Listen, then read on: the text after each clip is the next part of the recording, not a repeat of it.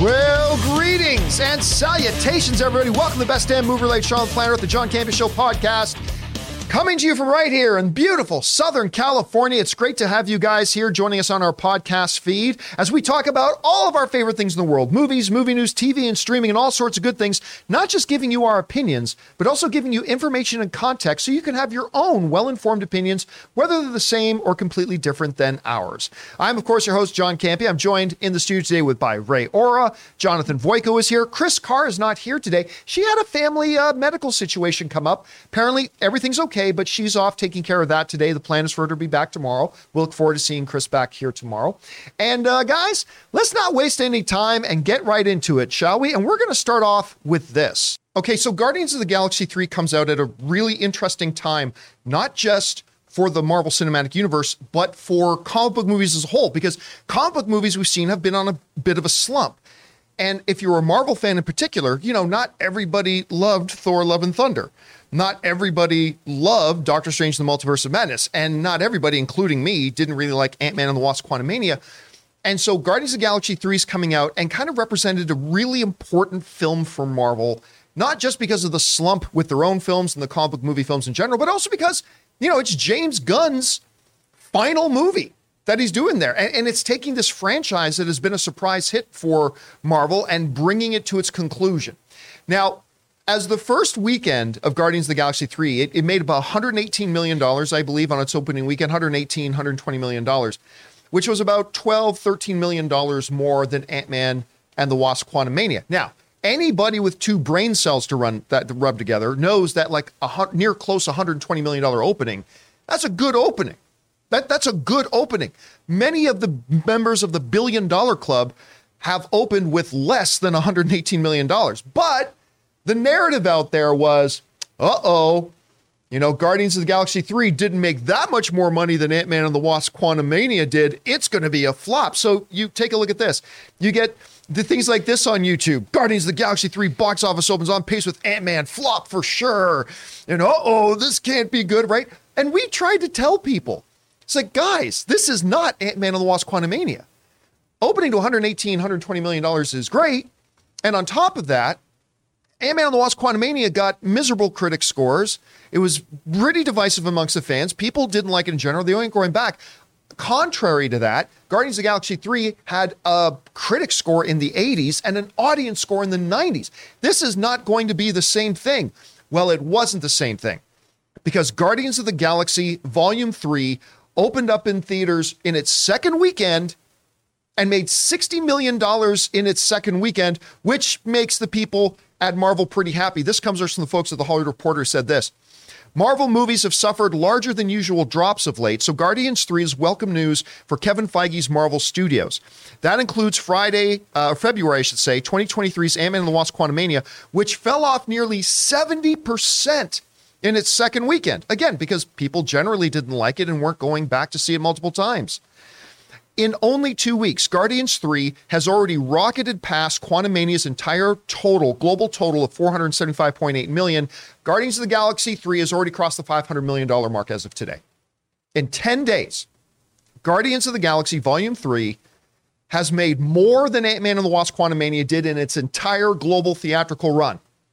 And at $500 million, Ray, what other movie did it make more money than? Black Adam. That's right, made more money than Black Adam in 10 days. Guardians of the Galaxy, and more than that, it set a record for Marvel in a post-pandemic era for the smallest second weekend drop. And more than that, out of the 30-some-odd Marvel movies, Guardians of the Galaxy Volume 3, out of 30 MCU movies, is now the third smallest second weekend drop ever. Take a look at this. So Black Panther still holds the record for the MCU of a second weekend drop of only 45%. Thor, the first Thor, the one directed by Kenneth Branagh, only dropped 47%. There you see Guardians 3 at 48.9% drop. That makes it the third smallest ever. The original Doctor Strange movie dropped 49%. The first Iron Man movie only dropped 50%. And the original Avengers movie also only dropped 50%. This is a fabulous result if you're Marvel and the MCU and James Gunn. So, John, I have a question about that thing that you just put up right there. What about comic book fatigue or superhero movie fatigue? What's going on with that? And what does that say about that? Yeah, so like during this whole period of time, right, people have been saying stuff like, it's comic book movie fatigue. And what we have been saying for 6 months is that it isn't comic book movie fatigue. There is no comic book movie fatigue. What we have here is mediocre movie fatigue. People aren't getting tired of comic book movies. They're getting tired of the mediocre movies that we've been getting. Thor, Love and Thunder, Black Adam, Shazam 2. I really like Shazam 2, but most people only thought it was a mediocre film. Ant-Man and the Wasp: Quantumania. I mean, that's what people get tired of. And I've been saying for a long time, it's not a coincidence that at this period of time that we're seeing some box office drop is the exact same time that we've seen a quality drop. People are still excited about comic book movies. They just stop being excited when they go to a number of comic book movies in a row that stop being really good and interesting. Again, it's not comic book movie fatigue we've been seeing. Guardians of the Galaxy 3 proves that it is a mediocre fatigue. And when you get a great one, like Guardians 3, you see the box office start to rebound. You know what this reminds me of, John? I'm going to put it in action figure terms. Hasbro, sometimes they reuse body molds, right? But give it to a different character. It kind of reminds me of what the MCU has been. Well, in my eyes, they're just pumping them out. And you could tell whether love is put into the movie or not. I mean, I'm pretty sure. Okay, I'm not going to say that because that's not right. Like all the people who probably worked on these movies that but that's how I didn't felt, enjoy. right? Yeah, that's how it's felt. But that's how it sometimes. felt. It felt like it was like fast and just bring it out and make money off of it. Kind of like, sometimes with action figures, they use the same body mold but put on a different head. You know what I mean? Just so a little rinse, copy, repeat. Yeah. So it's not thing. unique to the character. So that's what it kind of reminds me of. I don't know why my head was there, but maybe I'm just thinking about toys too much. But all right, guys, the question is for you. What do you think about this? Guardians of the Galaxy Volume 3 has kind of set a pandemic or post-pandemic era record for Marvel. It is the third smallest second weekend drop in the history of the MCU films. What does this say to you about the status of the MCU? What does this make you hopeful or not hopeful about the future of DC with James Gunn running it? Whatever you guys think, jump down to the comments section below and let us know your thoughts. All right, guys, with that down, let's move on to the next thing.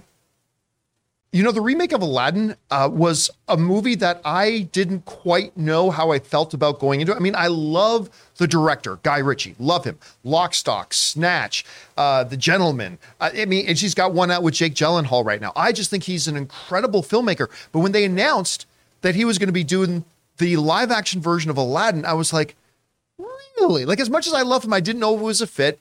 And then you had the star Mina Massoud, who I had never heard of up until that point. And I ended up loving this movie. I mean, it's not as good as the original Robin Williams masterpiece, don't get me wrong, but I ended up absolutely loving this movie. I think it's absolutely fantastic.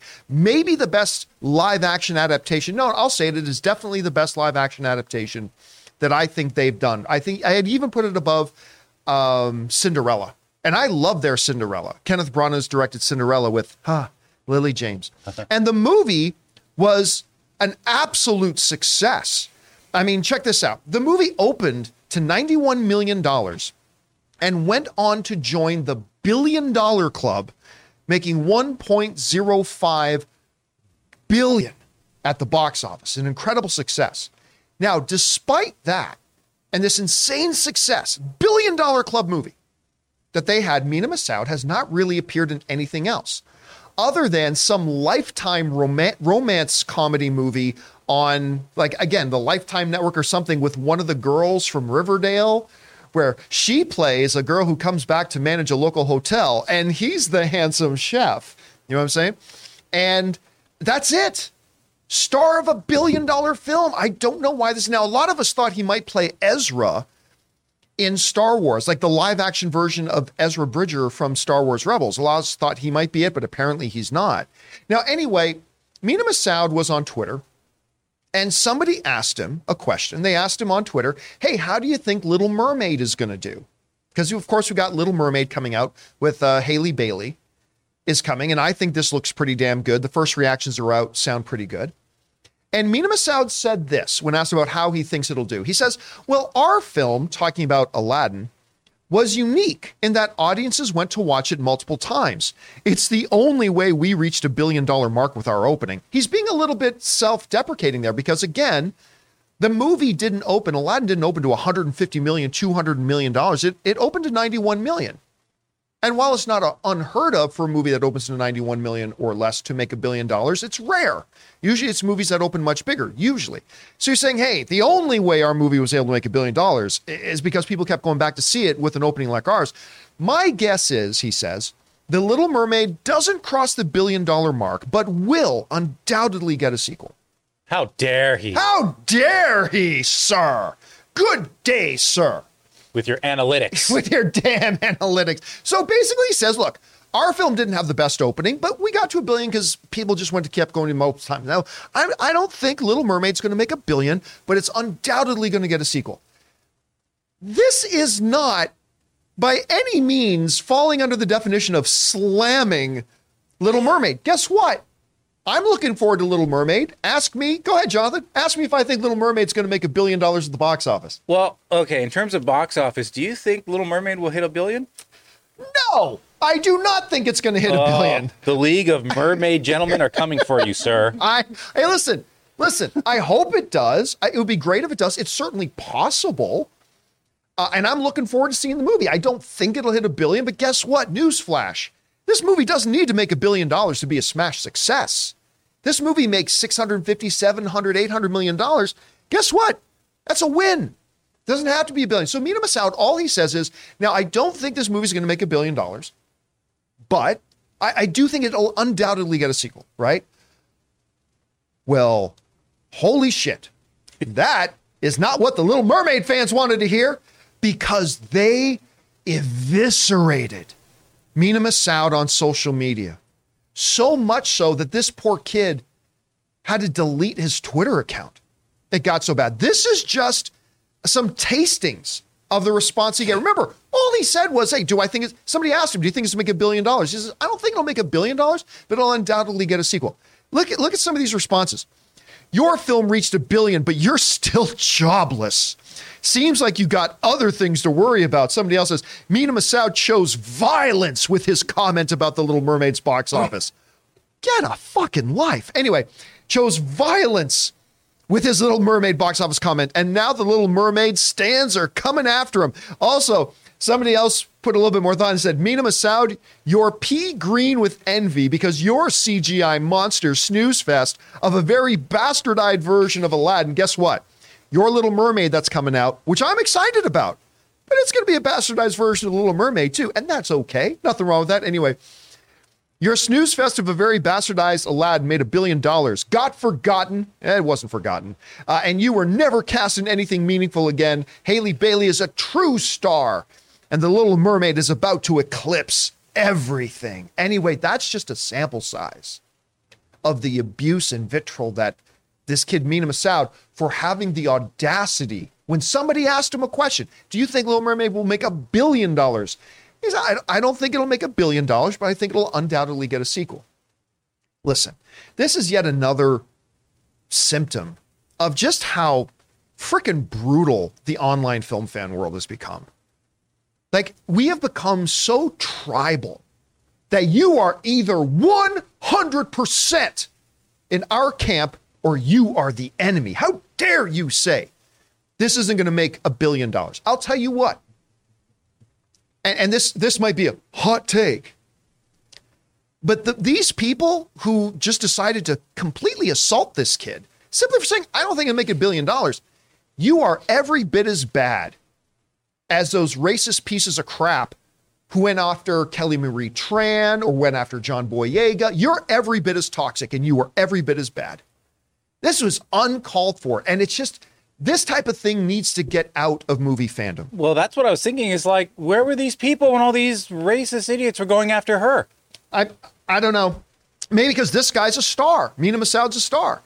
Now, listen, well, look, if I'm Mina Massoud's PR agent and he comes to me and says, hey, John, do you think I should answer this question about whether I think Little Mermaid is going to make $1 billion? Well, I would say, don't lie and say you think it will, but maybe just don't answer that question. I mean, look, was it ill-informed to answer the question at all? Maybe he shouldn't have answered it, but it's really not that big of an offense. Anyway, guys, question is for you. What do you think about the comments Mina Massoud made about Little Mermaid? I mean, all he said was, I don't think it'll make $1 billion, but I think it definitely gets a sequel. What do you think about the response this kid has got? What do you think about the tone and temperature of online fandom right now? Whatever you guys think, jump down to the comment section below and let us know your thoughts. All right, guys, let's move on with this. We want to thank a sponsor of this video, Mint Mobile. From the gas pump to the grocery store, your utility bills and favorite streaming services, inflation is everywhere. Seriously, make it stop. Thankfully, there's one company out there that's giving you a much needed break. It's Mint Mobile. As the first company to sell premium wireless service online only, Mint Mobile lets you order from home and save a ton with phone plans starting at just $15 a month. You guys know that ever since I switched to Mint Mobile, I've been saving almost 70% a month over my old phone plan. For people looking for extra savings this year, Mint Mobile offers premium wireless for just $15 a month. By going online only and eliminating the traditional cost of retail, Mint Mobile passes the significant savings on to you. All of their plans come with unlimited talk and text plus high-speed data delivered on the nation's largest 5G network. Use your own phone with any Mint Mobile plan and keep your same phone number along with all your existing contacts. Switch to Mint Mobile and get premium wireless service starting at just $15 a month. To get your new wireless plan for just $15 a month and get the plan shipped to your door for free, go to mintmobile.com/Campea. That's mintmobile.com/Campea. Cut your wireless bill to $15 a month at mintmobile.com/Campea. So Fast X is coming. It's almost here. We were just at CinemaCon a few weeks ago. And, Vin Diesel comes out on stage and talking about, how great the road has been for the Fast and the Furious franchise. And it has been impressive. And now we're heading into the final stretch of the Fast and the Furious movies. We got Fast X that is coming out here pretty quick. And then we're going to get Fast X Part 2. Now, I don't know if it's going to be called Fast X Part 2 or if it's going to be, Fast XI for 11 or whatever. But we've known for a long time there's going to be 2 of them. And why would they not be making these Fast and the Furious franchise movies, right? I hear people who keep saying stuff like, oh, they should have ended the Fast and the Furious franchise a while ago. But why would you? When you've got a franchise that makes this much money. Take a look at this. Now, this is an order of how much money they made. The Fast and Furious Tokyo Drift, which is, to me, the worst of the Fast and the Furious movies, made $157.8 million worldwide. The Fast and the Furious made $206. Too Fast, Too Furious made $236.4 million. The Fast and Furious, man, they did terrible naming these movies, by the way. Fast and Furious made $359 million. And then something happened.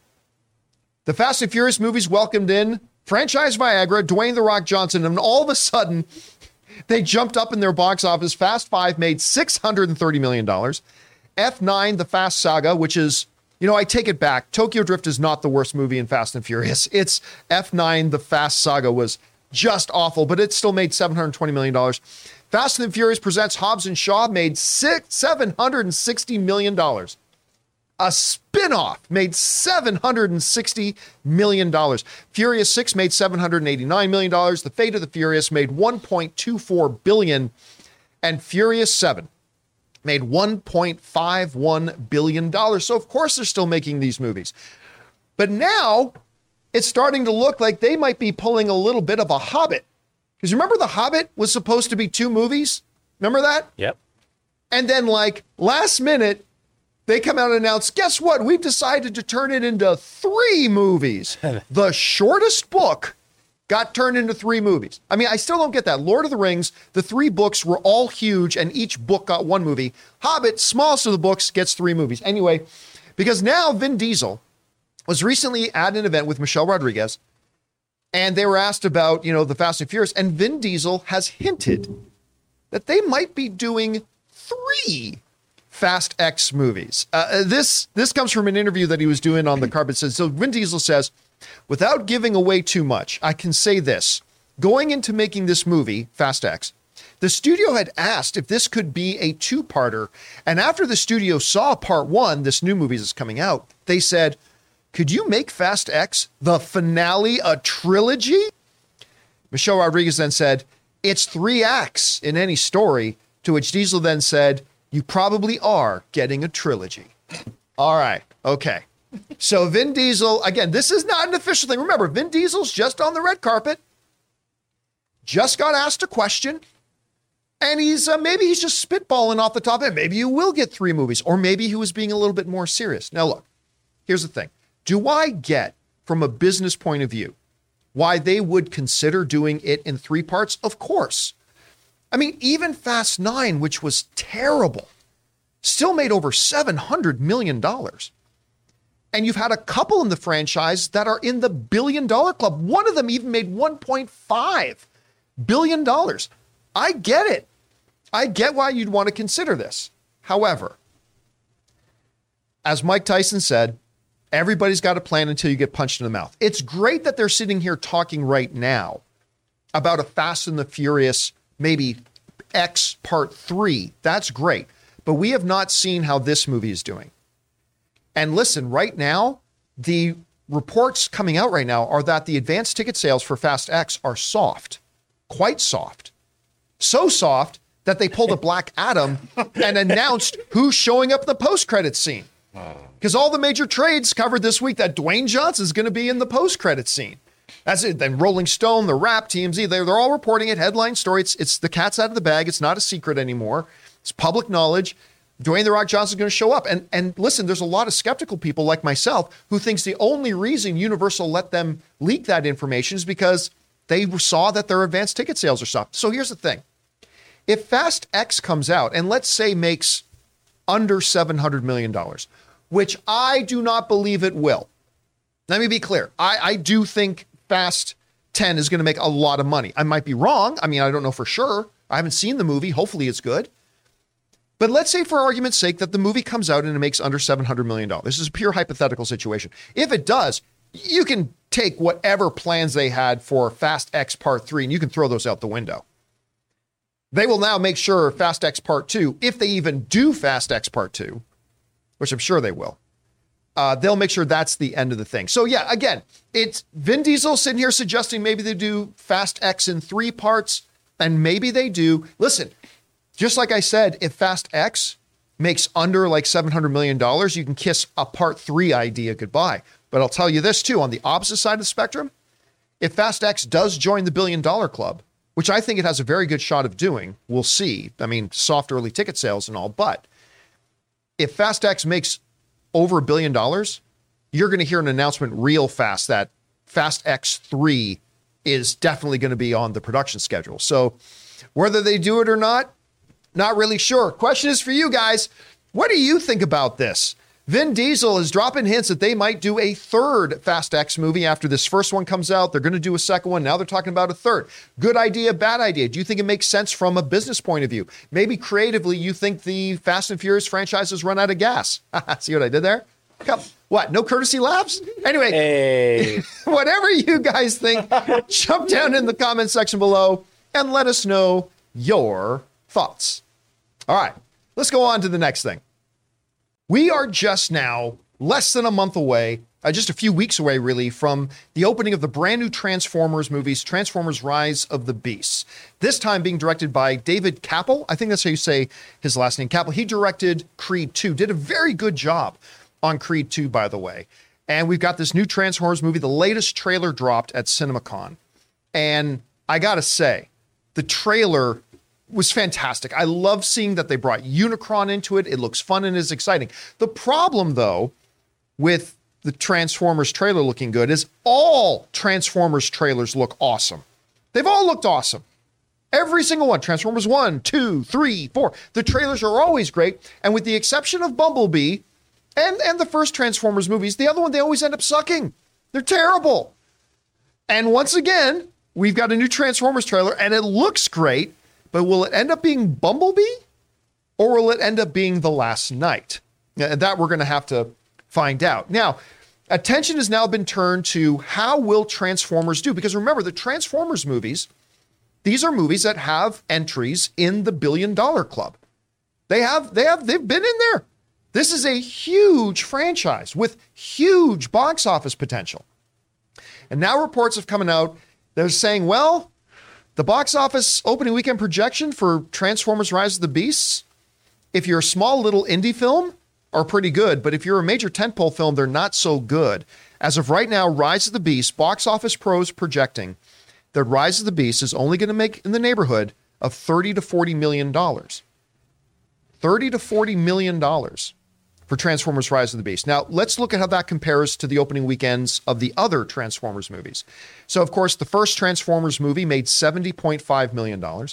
Revenge of the Fallen had an opening weekend of $109 million. Dark of the Moon had an opening weekend of $98. Age of Extinction had an opening weekend of $100 million. And then at that point, movie fans just said, we're done. We're done with Transformers movies, because the next movie that came out, the Mark Wahlberg-led Transformers The Last Night, had an opening weekend of $44.6 million, which led to Bumblebee, because everybody had given up on Transformers. And then the next Transformers movie, Bumblebee, which is fantastic, but it only ended up having a $21 million opening weekend. And I believe it went on to make 300 and something million, made less than 400, or it might have made 400 on the nose. Jen, can you look that up? How much did the movie Bumblebee make worldwide? I can't remember. At any rate. But let's look at what kind of led up to that. It's not surprising that this movie is right now projecting to make $30 to $40 million, because let's go back 2 movies before Bumblebee. We had Transformers Age of Extinction. Look at these ratings.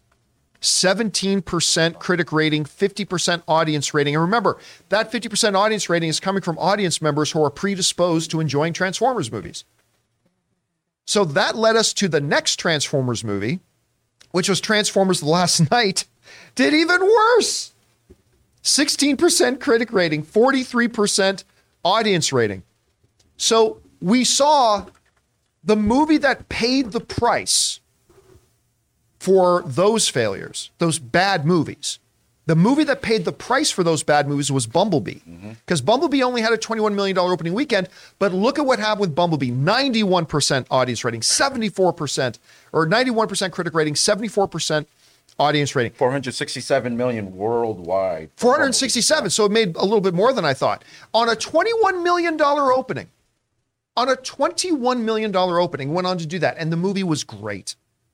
So I think when we go back to this chart here and we see Rise of the Beast is trending a little higher than Bumblebee did, because Bumblebee had a $21 million opening, Rise of the Beast is trending for $30 to $40 million. It's trending a little higher because Bumblebee was excellent. It was fantastic. Now, look, I still believe that it was kind of a mistake for Paramount and Hasbro to go with another Transformers. I really thought they should have done Bumblebee Part 2. People loved Bumblebee. They should have done that. They should have brought, what's the name of the actress in Bumblebee? Haley Steinfeld. They should have brought her back. They should have done whatever. They should have brought the director of Kubo and the Two Strings back again. I really thought there was a missed opportunity to follow up with that and build on that momentum. They went back to another Transformers movie. And while I hope this one is much better than a lot of the other Transformers movies, the reality is, I think, to a lot of audience members, is that from the trailers, it just looks like another Michael Bay Transformers movie. Now, hopefully it won't be just another Michael Bay Transformers movie, but I think maybe on the surface to a lot of average fans, that's kind of what it looks like. So I don't know, like Jonathan, you're seeing this $30 to $40 million opening weekend. This is a $200 million film. What do you attribute this to? I mean, I think people are just tired of this franchise. They fool me 5 times, you know? Fool me 5 times. You know, there's an old saying in investing, the trend is your friend. And this trend here, that's showing you it plateaued and it has petered out. It's lost steam. So this projection does not surprise me in the least. The only thing that saves me about this movie is that it's a prequel. And I kind of like that it's got like the early 90s vibe to it. Right. But I think another thing about it is, well, if this is a prequel, we know everything's going to be fine. But are they going to adhere to canon? I'm not so sure that these Transformers movies are going to adhere to canon necessarily. True. So maybe yes, maybe no. The one I agree with you, but the one thing that I do have hope for is that, you know, Bumblebee was great. And so we're seeing that this movie is going to have a bigger opening weekend than Bumblebee did, because Bumblebee was great. What Paramount is hoping now is that hopefully the audience thinks Rise of the Beasts is great. And if so, that can build some momentum.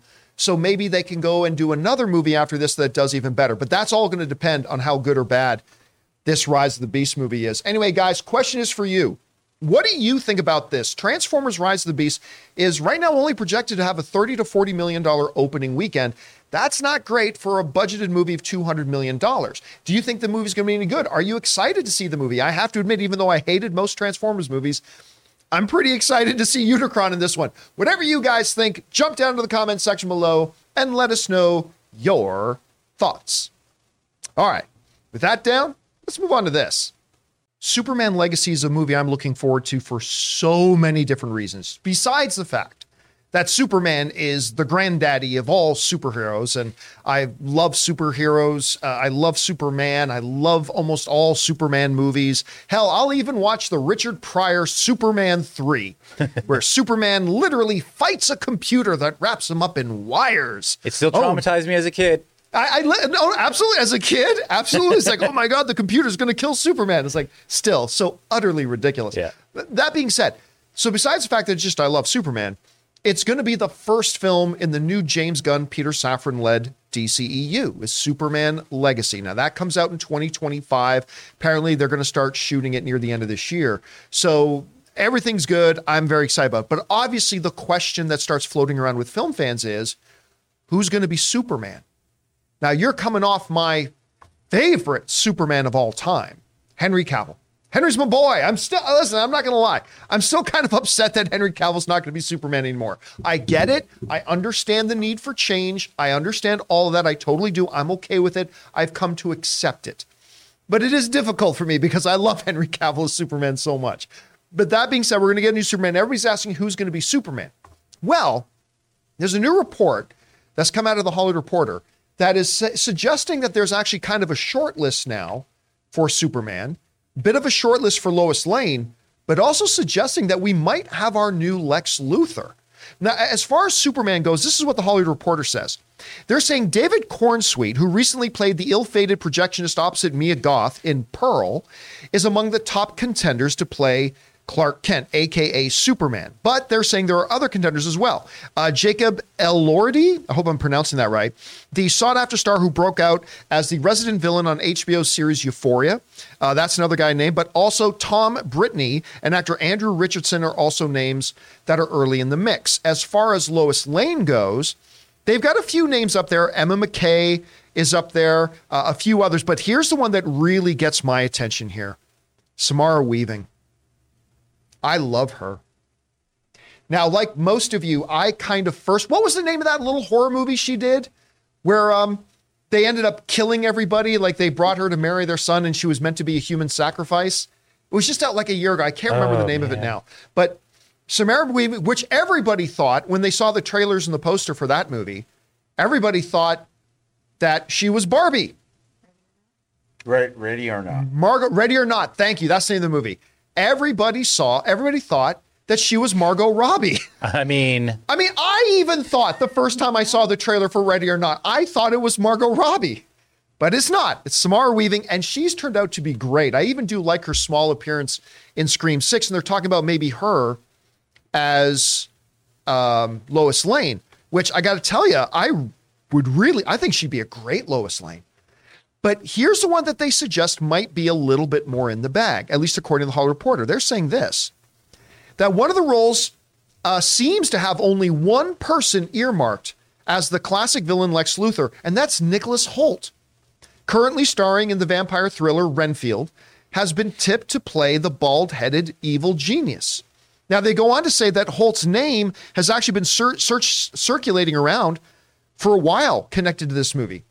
And then Nicholas Hoult could end up being that. Now, look, Nicholas Hoult is actually a little bit of a DC darling right now because although I'm sure some of you may not remember this, but when they were casting for the new Batman with Matt Reeves as Batman, it came down to Twilight Boy, Robert Pattinson, but the other guy it was down between was Robert Pattinson and Nicholas Hoult. So he came this close to being DC's Batman, and obviously Nicholas Hoult has stayed on DC's Christmas card list. And in case you're not really familiar, let's do a little bit of a refresher. Nicholas Hoult is already, at his young age, accumulated a really nice resume, and he's great in all of these. About a boy. About a boy. A lot of people forget, he's the kid in About a Boy. But He's great in Renfield. I love him in Renfield. He's fantastic in The Menu. And if you guys have not seen Ralph Fiennes' The Menu, you absolutely got to check it out. Anya Taylor-Joy's in that as well. Fantastic movie. Nicholas Hoult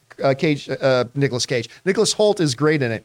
Warm Bodies is really the movie for me that I went, this guy's really good. If you haven't seen it, it's kind of a romance zombie movie.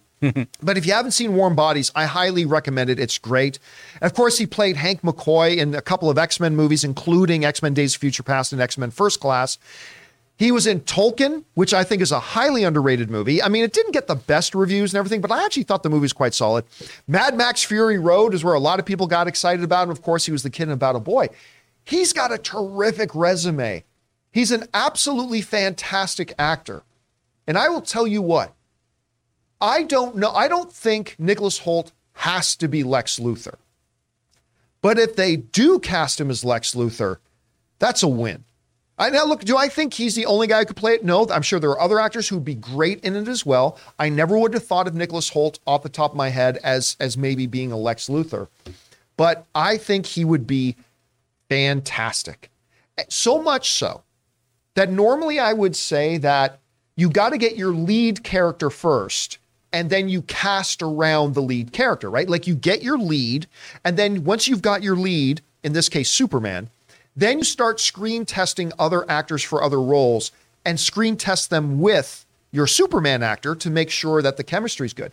But I like Nicholas Hoult so much as a performer, as an actor, that I would even go so far as to say, you know what? If you start with him, I'm totally cool with starting with him and then screen test your potential Superman against him. Mm-hmm. And normally, I don't think that's the way to go. Normally, I think you start with the title character and the title name, and then you go from there. I don't know, Jonathan, what do you think about, you like Nicholas Hoult? Do you think he would make an interesting Lex Luthor? I think he would.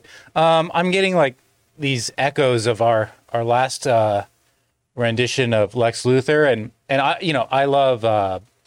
Why am I drawing a blank on the last Lex Luthor, the actor? Jesse Eisenberg. Jesse Eisenberg, great actor, and I love his work, but the direction I just felt was like a little strange. So I'm kind of ready for someone in that same age group, because I liked where they were going with that, but just not as like kooky. I really hope this is a little more of a straight lace like take on him. It will be interesting to see, really, not just who they get to it, but what kind of character they're going to make their Lex Luthor. Because you're right, Eisenberg played a very different kind of Lex Luthor, like a totally different type of Lex Luthor. I mean, they wanted Brian from Breaking Bad. Why am I Cranston? What's that? Cranston. A lot of people wanted Bryan Cranston in the Zack Snyder, and he would have been a great Lex Luthor. Sure. But the thing was, once we saw on screen what kind of Lex Luthor that Zack Snyder had in mind, listen, I like Bryan Cranston as an actor more than I like Jesse Eisenberg as an actor. Uh-huh. But once we saw on screen what kind of Lex Luthor they were going for, it's like, well, you know what?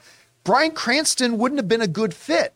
Jesse Eisenberg actually worked better for that, and because that's the way it was written. So it's going to be really interesting to see what kind of Lex Luthor they have written up for James Gunn's Superman Legacy coming out in 2025. Guys, question is for you.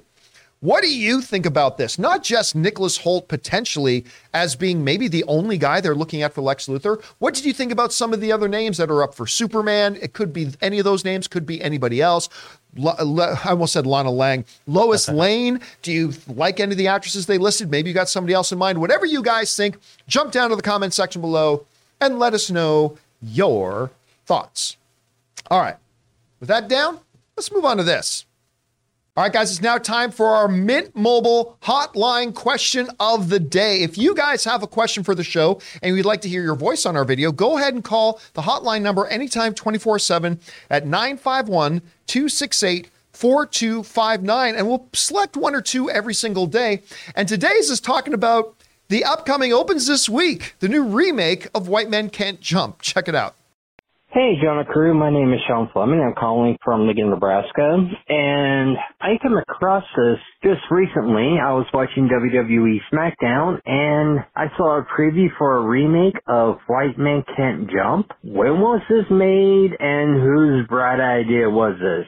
these remakes are getting out of hand, in my opinion. I mean, it could have been a sequel or maybe just never done it at all. I mean, what other classic movies are going to remake and ruin? I don't know. What do you guys think? And bring on the filthy. All right, thanks a lot for sending that in, man. And look, yeah, there's the remake for White Men Can't Jump is coming out this week. I believe it's a Hulu. I believe it's a Hulu original coming out. And I had several moments of what's happening here when this came out, because not only was I thought the choice to remake White Men Can't Jump was an interesting one. Now, while many people consider like the original Wesley Snipes, Woody Harrelson one kind of a classic, the reality is that movie was like never super successful.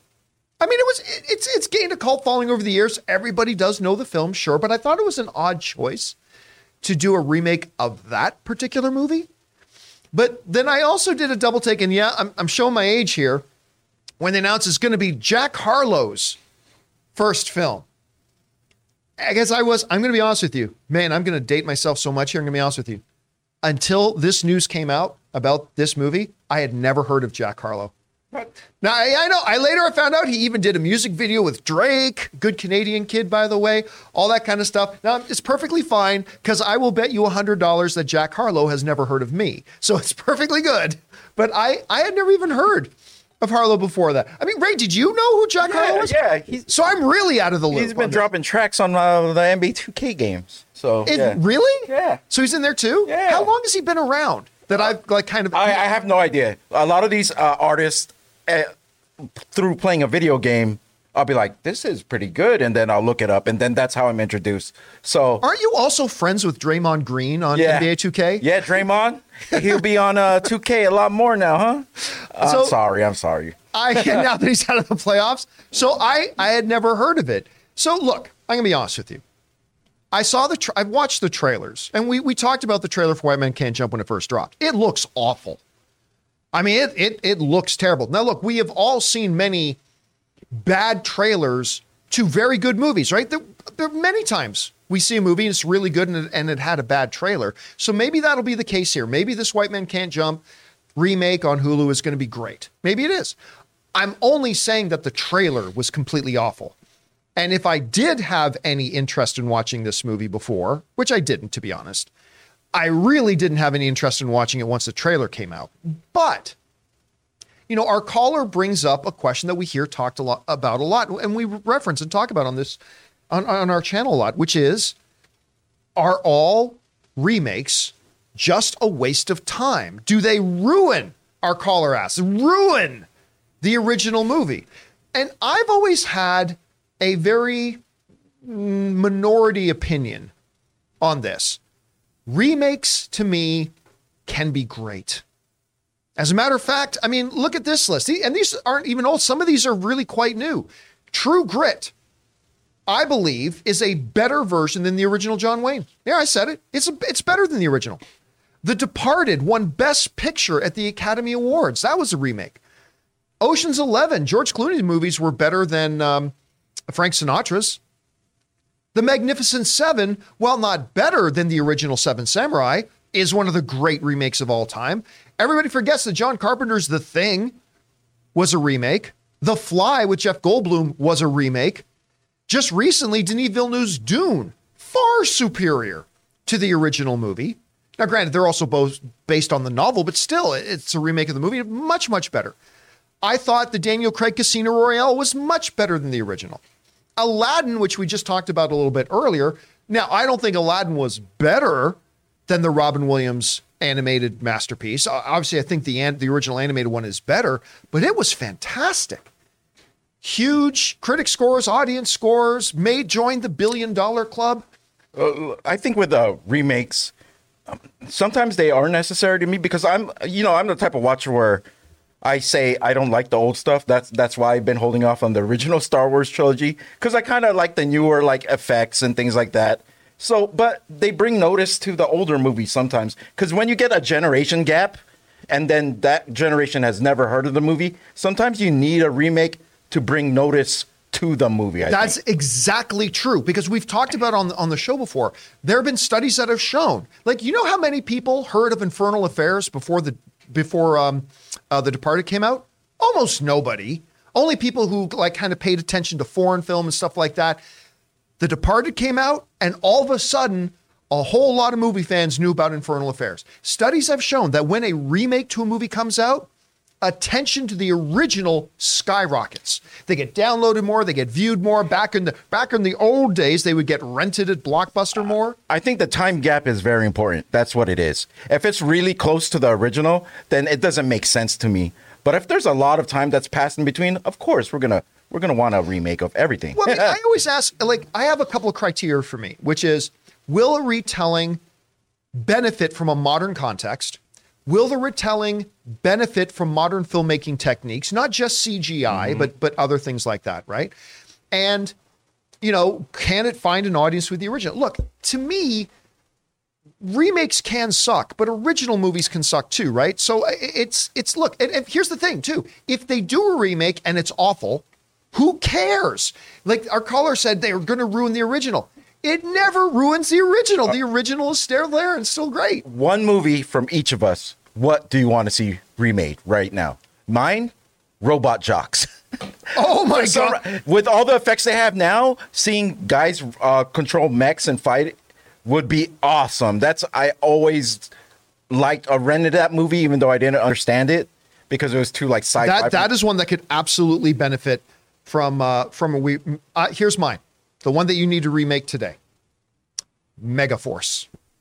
Megaforce, which was a poor man's G.I. Joe. I get it. This movie came out in the 80s. Life is like a wheel. It all comes around. The hero, the main guy in Megaforce, his name was literally Ace.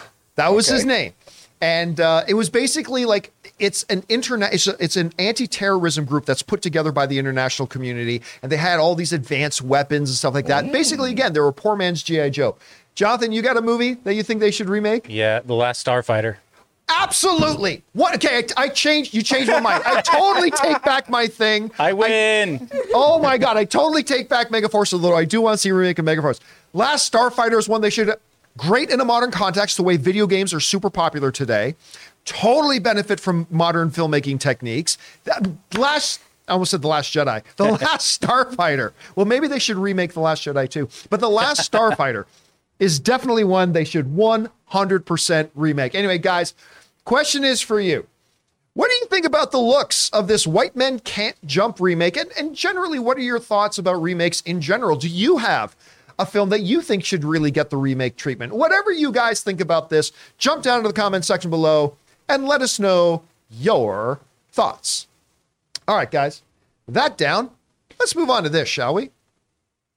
Guys, we want to take a second to thank a sponsor of this video, ExpressVPN. Guys, it is 2023, and online privacy and security has never been more important. You see, every device, phones, computers, tablets, has a unique IP address, which is like an internet phone number and reveals personal information about you. It's super simple for somebody online who knows what they're doing to find your IP address if you've ever clicked on a sketchy link or opened an email from somebody you don't know. Your IP address could become exposed. Now that's where ExpressVPN has your back. ExpressVPN is an app that hides your real IP address and replaces it with a dummy one, keeping you safe and private. And you don't have to be some kind of techie to use a VPN. Guys, it is so easy to use. Just download the ExpressVPN app on your phone or computer, tap one button to turn it on, and you're protected. And if you like your streaming entertainment, here's the coolest part. They let you choose what country you want your IP address to look like it's coming from. This is incredibly useful because services like Netflix and Disney Plus give you different shows depending on what country you're in. So secure your family's online activity and unlock tons of new shows by visiting expressvpn.com/Campia. Use my link and you can get 3 extra months free. That's expressvpn.com/Campia. Go to expressvpn.com/Campia to learn more.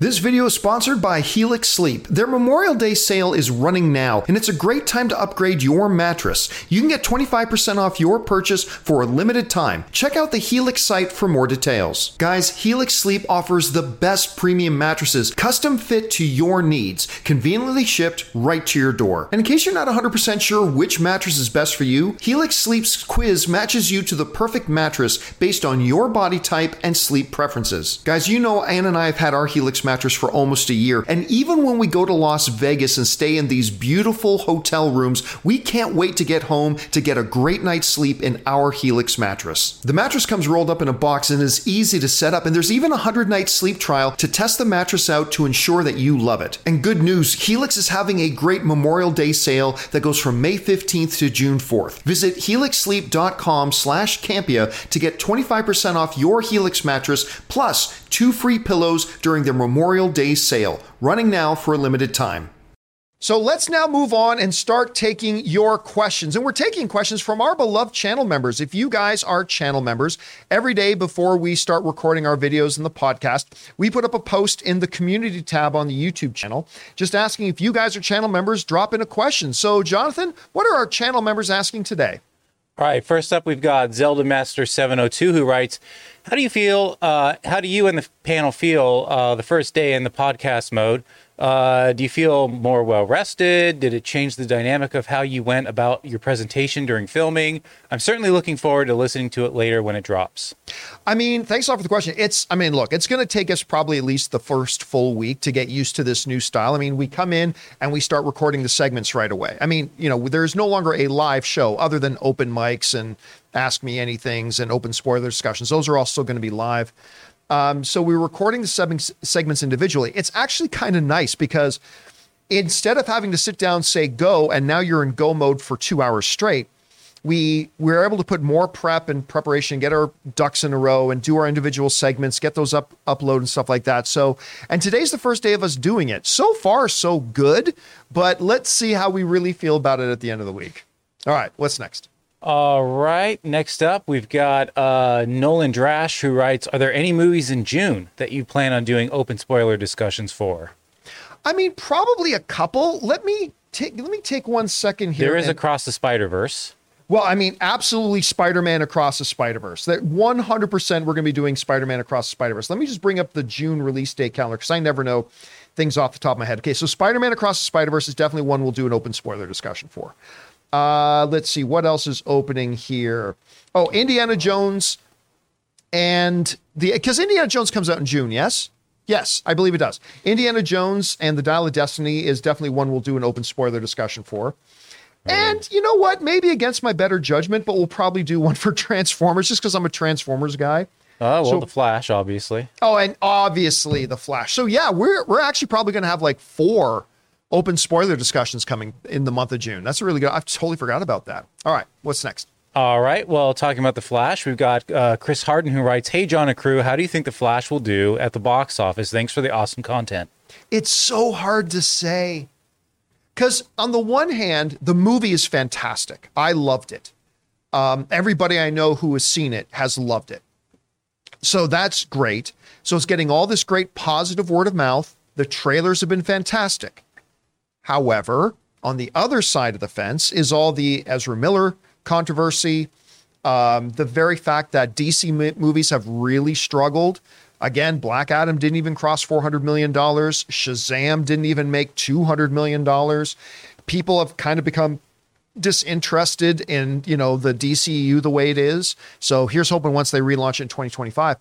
So I honestly have no idea. I won't be surprised if it makes 70 million opening weekend, and I won't be surprised if it makes 170 million opening weekend. So I'm fascinated. Let's just say that. I am absolutely fascinated to find out how this movie actually does. All right, what's next? All right, Callum writes, hey crew, thoughts on the season of Succession? I think it could be the best finale season in TV history. The show's not done, is it? I'm like 3 episodes behind. Okay, I'm still like 3 episodes behind on Succession. I think I'm up to episode 5. Anyway, the show is great. And it might be the best season yet. It might absolutely be the best season yet. And you know what? A lot of people were disappointed. I get it when they said this is going to be the final season. But Why not? I mean, go out on this big high note. And you know what? I'll say this too. As awesome as this show is, I think if they keep doing it, some of the things that make it great might start getting a little tired. So maybe this is the right time to, but yeah, right now I think it's been the best season they've had so far. All right, what's next? All right. Keon Jenkins writes, "Hey, crew, after seeing the latest Transformers trailer at the movies, it looks fun, but with so many other good films being released around then, I can't help but think that they're going to bomb. What are your thoughts, predictions?" Well, look, traditionally, summer movie season has a lot of big movies, right? And the fact that people are on, like kids are on summer vacation, and that's just the time of year people want to go. There's a lot of business to go around. That being said, with the fact that Transformers right now is only projected right now to make 30 to 40 million opening weekend, but that number could go up as we get closer to the release date. The movie's going to have to be awesome, because you're right. It's going to start with a small opening weekend, relatively small opening weekend. It's got all the baggage of it about Michael Bay Transformers on it. And then on top of that, it is going to face a lot of competition. So if you add to those negatives a mediocre or bad movie, it's going to really tank. But if it's great and you know, really good positive word of mouth gets out about it, it could do well. Again, remember, Bumblebee made $21 million opening weekend, right? And it went on to make, like, I think Ray told me it was like $460 million or something like that on a $21 million opening weekend.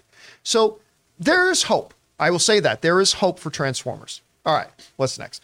All right, well, we were talking about Superman earlier. Brandon Salad wants to know, hi, crew, what is your favorite iteration of Superman? And what are you hoping to see when Superman Legacy releases?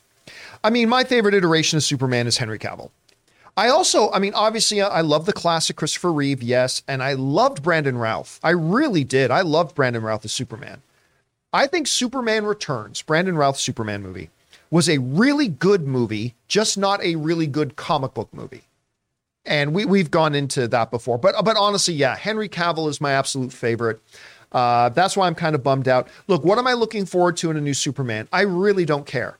All I want, I don't need James Gunn to make the kind of Superman movie I want him to make. I just want him to make the best movie he can in whatever style he wants, because quality trumps everything else. So I'm very open-minded about what they can do with this new Superman. I'm very open-minded. As long as it's done with excellent quality, that's all I really care about. And so far, James Gunn has given me no reason to believe that he can't deliver that. Yeah. For me, like, Henry Cavill was it, but I haven't seen my favorite Superman yet. I haven't seen it yet. Oh, that's a neat way to put it. I haven't seen my favorite Superman yet. Yeah, like so it's still to come, because I need to care about this character. I thought Henry Cavill, if he's given a second movie, I was that close to actually wanting, care about this character, but it's just not yet. He's too alien for me right now. All right. What's next? All right. James Desio writes, do you think it's possible for new studios to gain massive success and growth, or is the space too tight now? Is A24 our last big new studio? They started as distribution, but now they produce a large fraction of their own content. Here's the thing. 95% of the movie-going audience is never even aware of what studio made the movie they're walking in to see, right? They don't care. Ask the average film fan, hey, what studio made Everything Everywhere All at Once? They won't be able to say A24. They don't care. So the problem is you need the term the economists use is shit ton. You need a shit ton of money to run a studio, like an unimaginable amount of money to do it. That is the bigger hurdle than, say, it's already a crowded space. It's not really that crowded of a space. I don't think anybody can name off the top of their head 15 studios. At least very few people can. There's room. All you got to do is put out great movies. I say that as if it's simple. All you got to do, but what you got to do, you put out great movies. If you can get a big enough bankroll and you can do it right and you hire the right talent and the right executives and all that kind of stuff, yeah, there is room for a new breakout studio. There absolutely is.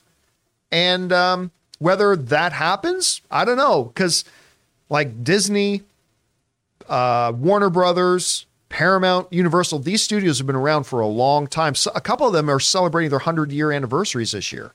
So, but yes, there's definitely room for it if you got the cash.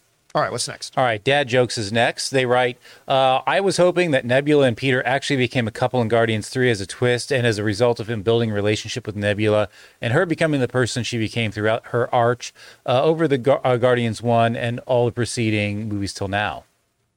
No, because here's the thing. I think it would have been very, very jarring if out of nowhere they had Star-Lord and Nebula become a couple, because nowhere in Guardians 1, in Guardians 2, in Infinity War, and nowhere in any of the movies was there any even slightest inkling that there was any kind of a spark between the two of them.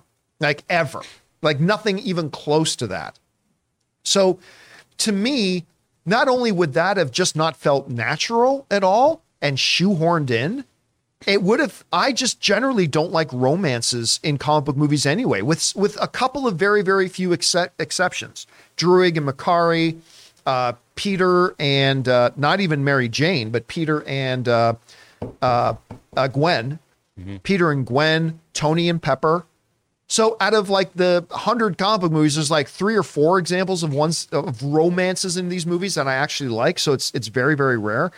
Yeah, you either go no romantic thing, or you hook Peter and Gamora back up. But no, I think it was 100% the right decision not to try to shoehorn and very awkwardly force in a Nebula Peter romance. So I'm glad they didn't do that. And it opened the door for that great joke on the lift where she's like, right, I said more like her.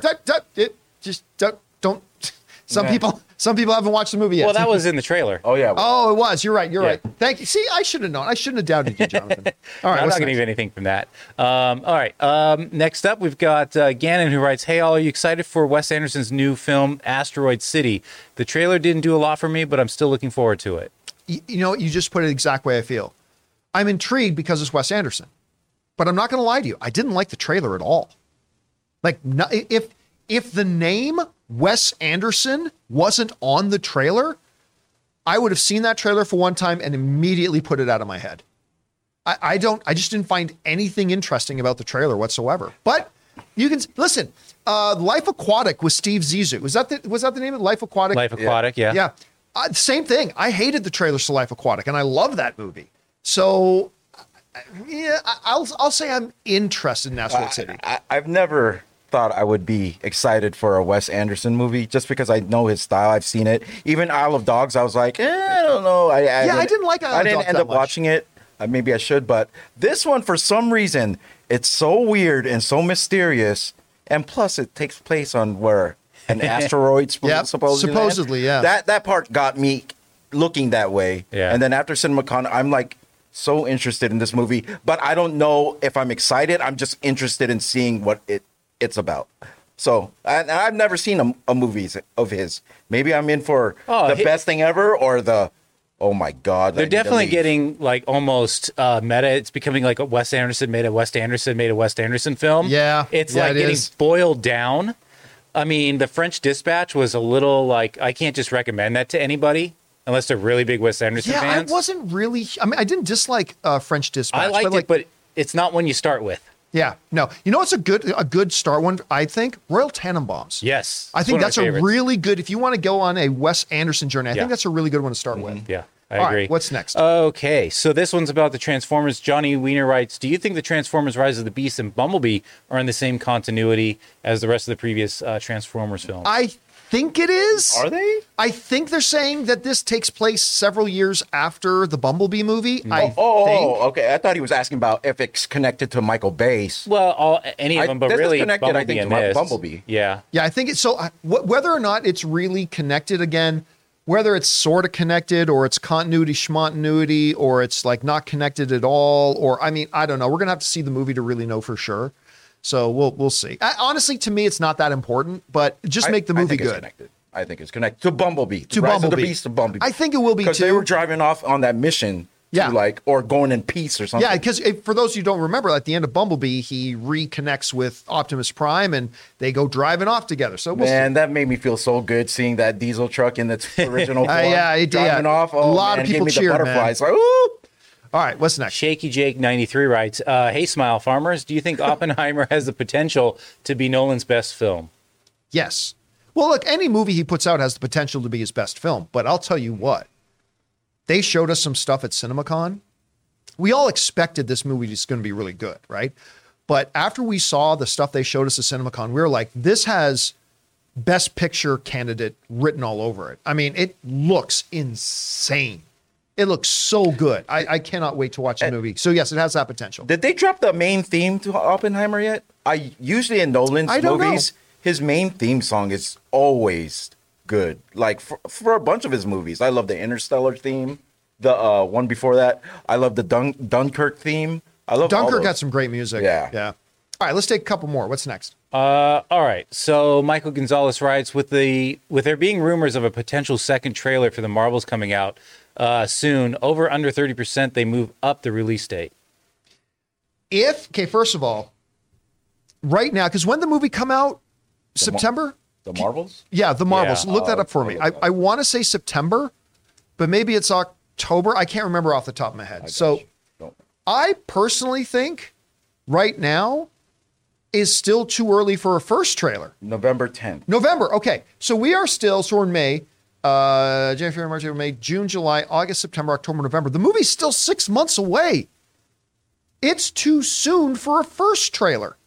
I like the trailer to the Marvels, but I couldn't understand why they were dropping that trailer so early. It's just wasted energy because any buzz or momentum or hype that a trailer causes is going to be gone. So I just don't get it. So I would say this. I don't believe there's going to be a second trailer dropping soon, like in the next couple of weeks. But if they do, then yeah, I might be convinced that they might be looking at moving up the release date if they drop a second. Again, I think 6 months in advance is too early to drop a first trailer, let alone a second trailer. So we'll see. All right, let's take one more. What's next? All right, from Yulatan, he writes, have you been able to watch We Own This City on HBO Max? I only discovered this show over the weekend. My friends tell me it's set in the same universe as The Wire. No, I'll be honest with you. I've never even heard of the show. I've heard of it. I haven't seen it yet, but in the same universe as The Wire is very interesting. So are there any carryover? I mean, you obviously don't know, Jonathan, but I mean, I wonder, are there carryover characters from The Wire? I mean, how else? There are some people, like TV files, like not as opposed to cinephiles. There are TV files out there. There are a lot of people who are major television fans that consider The Wire to maybe be the greatest television show ever made. I don't think it is, but it's certainly awesome. But a lot of people think The Wire is like maybe the best show ever made. Was The Wire, was that before Sopranos or was that? Yes, it was before Sopranos. Okay. So you would think if they were doing a show that is in the same reality as The Wire that they might have promoted that a little better. I don't know. Maybe they just dropped the ball in promotion, but I've not heard of it myself. All right, guys. With that all down, that'll do it for today's episode of the John Campea Show podcast. Thank you so much for joining us here today and following the show. Make sure you guys are subscribed to our YouTube channel. We put up videos of all the various segments that we do up there. And thank you again for being subscribers here. Guys, don't forget, we also have a newsletter. If you keep your eye on the community tab in the YouTube channel, you'll find that we drop links once in a while to our newsletter. Go and subscribe to the newsletter and have all the updates delivered right to your inbox every morning. So guys, that'll do it for us for now. Thanks a lot for joining us. My name's John Campea, and until next time, my friends, bye-bye.